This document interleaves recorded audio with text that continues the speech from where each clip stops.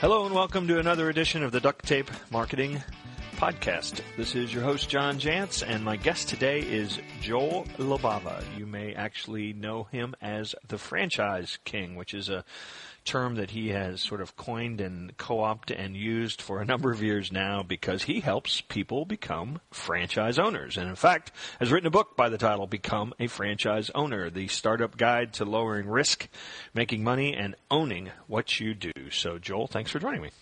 Thank you so much for having me there, John. So, you know, I have to ask, I've read a little of your story, so I know the answer to this, but I think probably listeners would like to know, what the heck does a guy like you know about franchises? Well, not much, actually. I was paid to tell people that I do know. No, I came from food background and then automobile franchising. I was in management.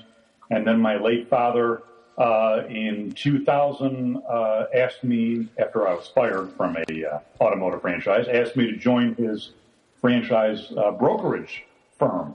And I hesitated because I don't know, I didn't, I guess some people wake up feeling like, I'm an entrepreneur, I've got to own my own business.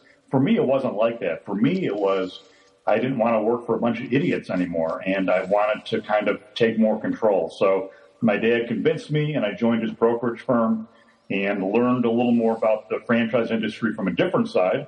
As you know, I'm not a broker anymore. I'm more of an advisor. I work with people. I don't point them to specific franchises for commission anymore. I just make sure that they're doing the right thing and teach them how to do research, et cetera. So that's my little story, and I'm sticking to it. Yeah, I think it probably is some tremendous you gain probably some tremendous insight that probably many people that would call themselves competitors of yours don't have, of actually working inside of one of these and really seeing sort of the guts of how these things unfold a little bit, I think. Absolutely. Yeah. So, what's the state of the industry these days? If you were going to say, is franchising growing, red hot, evolving? Obviously it's been with us for 40, 50 years now, I guess. But what would you say? Where are we today with franchises? Well, would you like the spin answer or the Joel Libava answer? I want the Joel answer. In a word, flat. Yeah. Okay. Having said that, I'm sure that there are segments, industries, opportunities that are still coming along that probably make the model work, don't they? Oh, absolutely. There are still some fantastic opportunities. A lot of them amazingly in food. I think Five Guys is doing a fantastic job for an outfit that just, makes hamburgers. Right. But they do a really good job. It's a tight ship. I've been to them and pretty impressed. So there are businesses and sectors, you're right, that are doing very well. But in general, and you know why, because of the banks, it is pretty tough out there to get a loan and to get a loan to grow a franchise into multi-units unless you're really, really solid financially.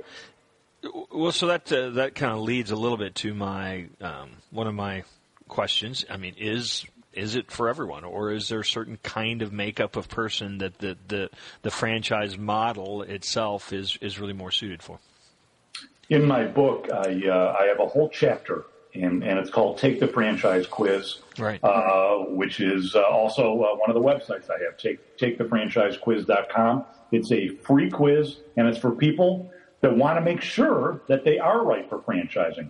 And a perfect example of someone that might be a good franchisee would be an ex-corporate middle manager or executive who's been used to following rules and is generally okay with it and can move his or her ego aside enough to say, look, I didn't think of the idea.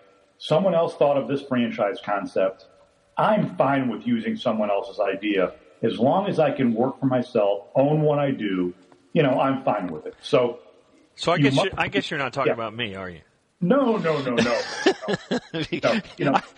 Because I don't like to follow rules. I like to make it up myself every day. That's right. You and I, and I found out the hard way because I was in a franchise broker that was a franchise. So, I say in my book that I was a lousy franchisee I found out real fast, and I should have done more self-introspection, that, you know what, I don't like to follow rules. Because you know what? Because like you, John, you and I, we can do stuff better than the other people, you know? We can do stuff better than our bosses.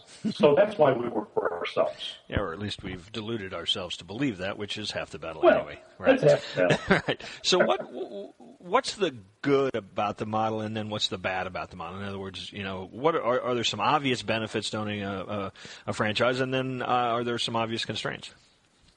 Yes. The best thing about franchising is that you get to use a proven system that is easy to duplicate and can get you to market really fast. Right.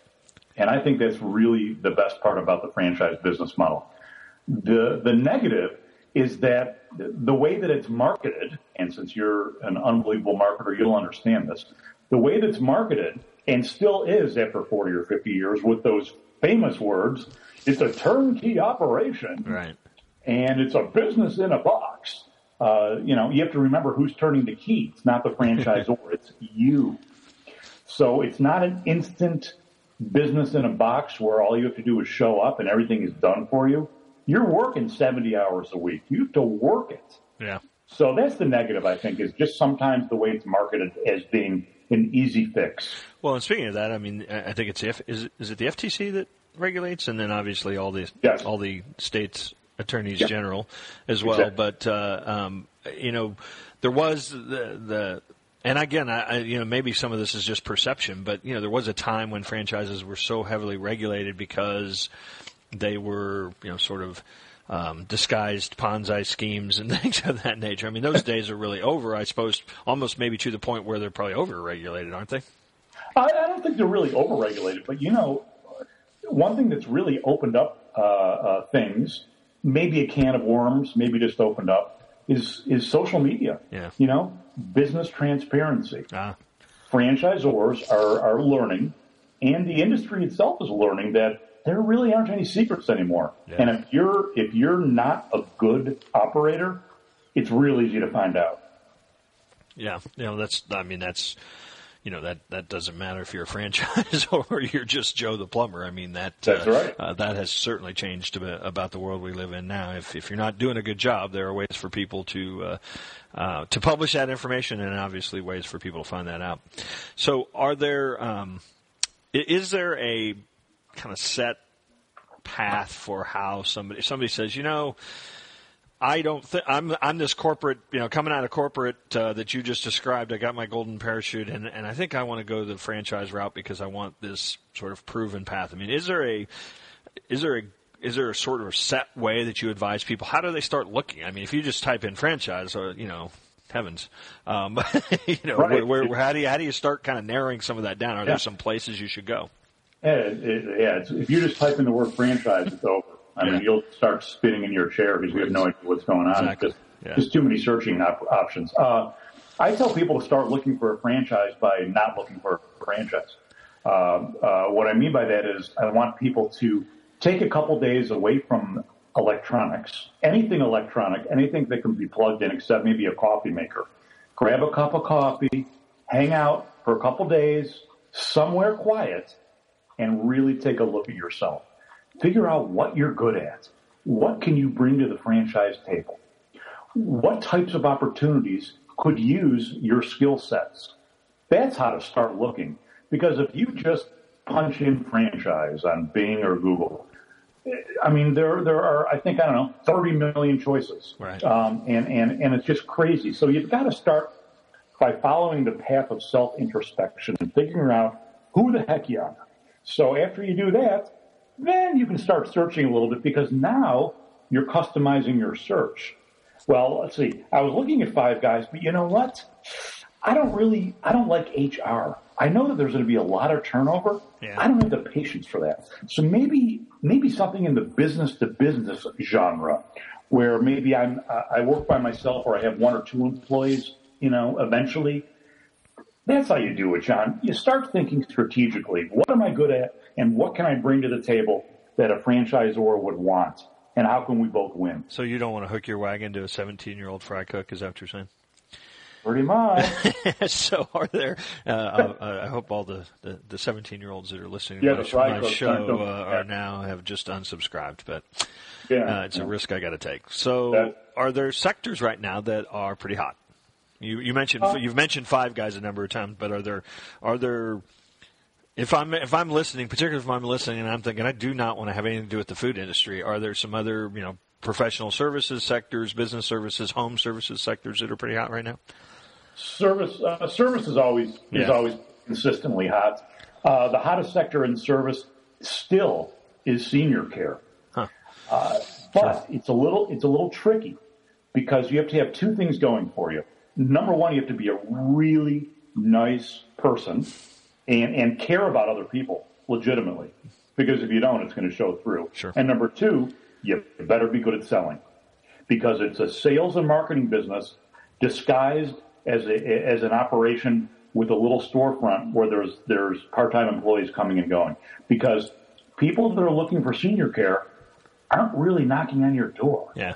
You've got to create strategic relationships with people in the community that know where the seniors are that are going to need help. Yeah, and that's probably an interesting one, not to digress too much from the franchise, but that's probably an interesting one because you're not actually selling the person that you're not actually selling the senior, right?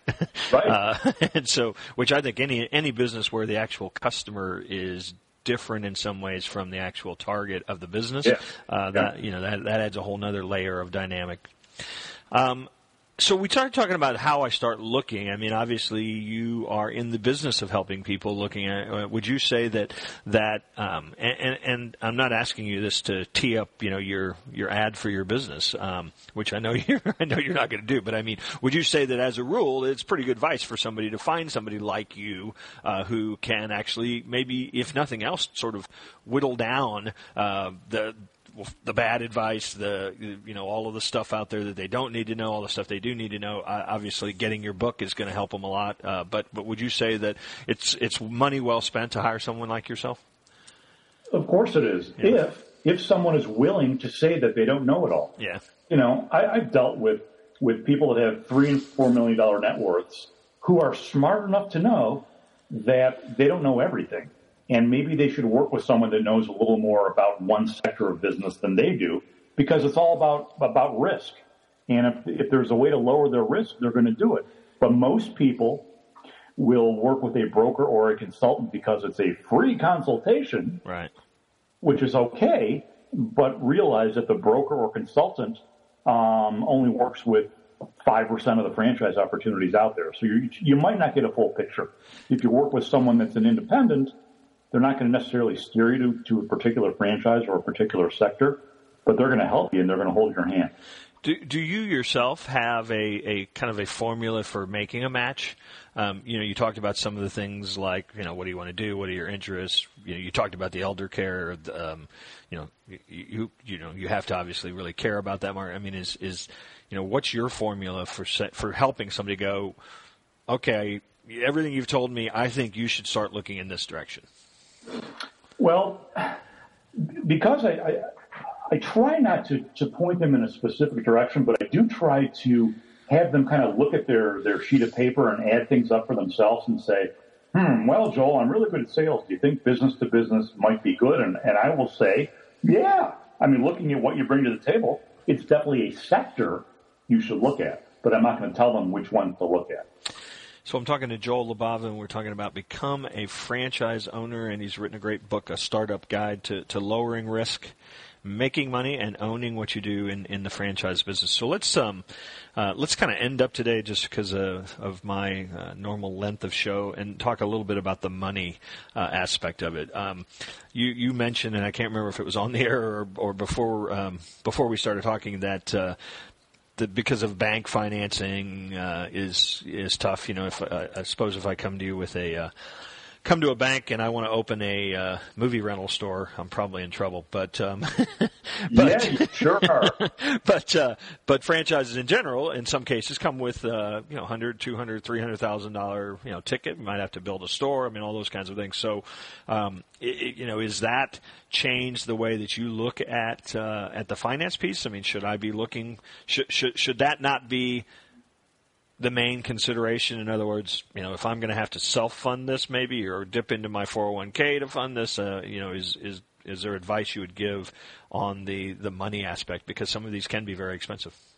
When it comes to the money, I really will not talk to anyone unless they have a minimum of a $300,000 net worth, which, as you and I know, ain't a heck of a lot. Yeah, that's my double wide out back, isn't it? Yeah, exactly. Yeah. I mean, you have to really be careful. So $300,000 minimum net worth, along with an ability to write a check for $40,000 or $50,000 of your own money. Mm-hmm. If you can't do both of those, you need to go find a new job, or maybe an existing business that is really, really fire sale priced. Right. And these days, the banks, the 10% down probably isn't going to be looked upon too favorably. Yeah. You better come up with 30% of your own money. As a rule, and again, I know this statistic is so hard to measure because it depends on who you're asking, it seems like. But as a rule, is a franchise seen, whether it's true or not, as a safer bet by the banks as, say, somebody that just says, hey, I've got this great idea for a business I want to start? In general, if it's a proven model with enough units around the country, I feel in my heart that they would be easier to get financed than a straight, I have an idea, I'd like to start a business kind of thing. Yeah. For sure. Yeah. But these days, it's a little dicey. It's not a guarantee. Well, I mean, obviously one of the beauties of starting a business, I mean, from this money question part is, I mean, you can start some sort of a business for about $29.95 a month right now with the internet and everything. But obviously, does it create the opportunity for you to do what you want to do? I mean, are there franchise owners that you talked about the idea of working really hard and investing a lot of money and a lot of time, but I mean, are there franchise owners that have been able to use this model to build something that then really allows them to actually be free of working in the business? Sure. There are models out there which allow you to eventually back off and manage the managers if that is your goal. And, the goal should be you don't want to buy a job. You want to create something and build some equity so you can walk away. So maybe your family members, maybe your kids can get involved and take the business over so you can retire to the Carolinas or wherever you want to go. So equity building and managing the managers, I feel should be looked at pretty seriously if long term. Well, and I would guess that's one of the potential benefits. I mean, there are so many small business owners that do just as you mentioned. They create a job. Maybe it was a nice job. Maybe it was a nice paying job. But at the end, there's really, they haven't documented anything. They don't really have a proven track record of this business being able to survive if they walk out the door, and so consequently they shut the door and they lock it up, and that's the end of it. I would guess that the franchise model, at least, particularly if it's associated with a proven brand that is doing well, offers probably a better opportunity for you to have something to sell, or is that actually limited in a lot of franchise agreements? No, not at all. Yeah. The brand part is real important in the exit strategy, for sure. Yeah. And I think a franchise is worth more than an independent business in most cases if it's pretty well branded. Yeah. Well, in many cases, because that franchise has made you follow the rules and document things, and you probably have to do a little better bookkeeping than a lot of small businesses do on their own because of the agreement and the model. So all of that can add up to some things that make it easier 10, 15 years later to say, here's what we did. That's right, 100% right. Yeah. Well, Joel, thanks so much for joining me. And those of you that are want to start a business, obviously I'm high on that. No question, I talk about that all the time. But certainly this franchise model is one that has a lot of appeal as well. And this book, Becoming a Franchise Owner, is probably the best. What do we get for it these days? $19.95 or so that you can spend if you're thinking about plumping down a couple $100,000. Let's start here. That's right. That's right. Joel, thanks again. I'm sure we'll see you out there on the road. Thanks, John.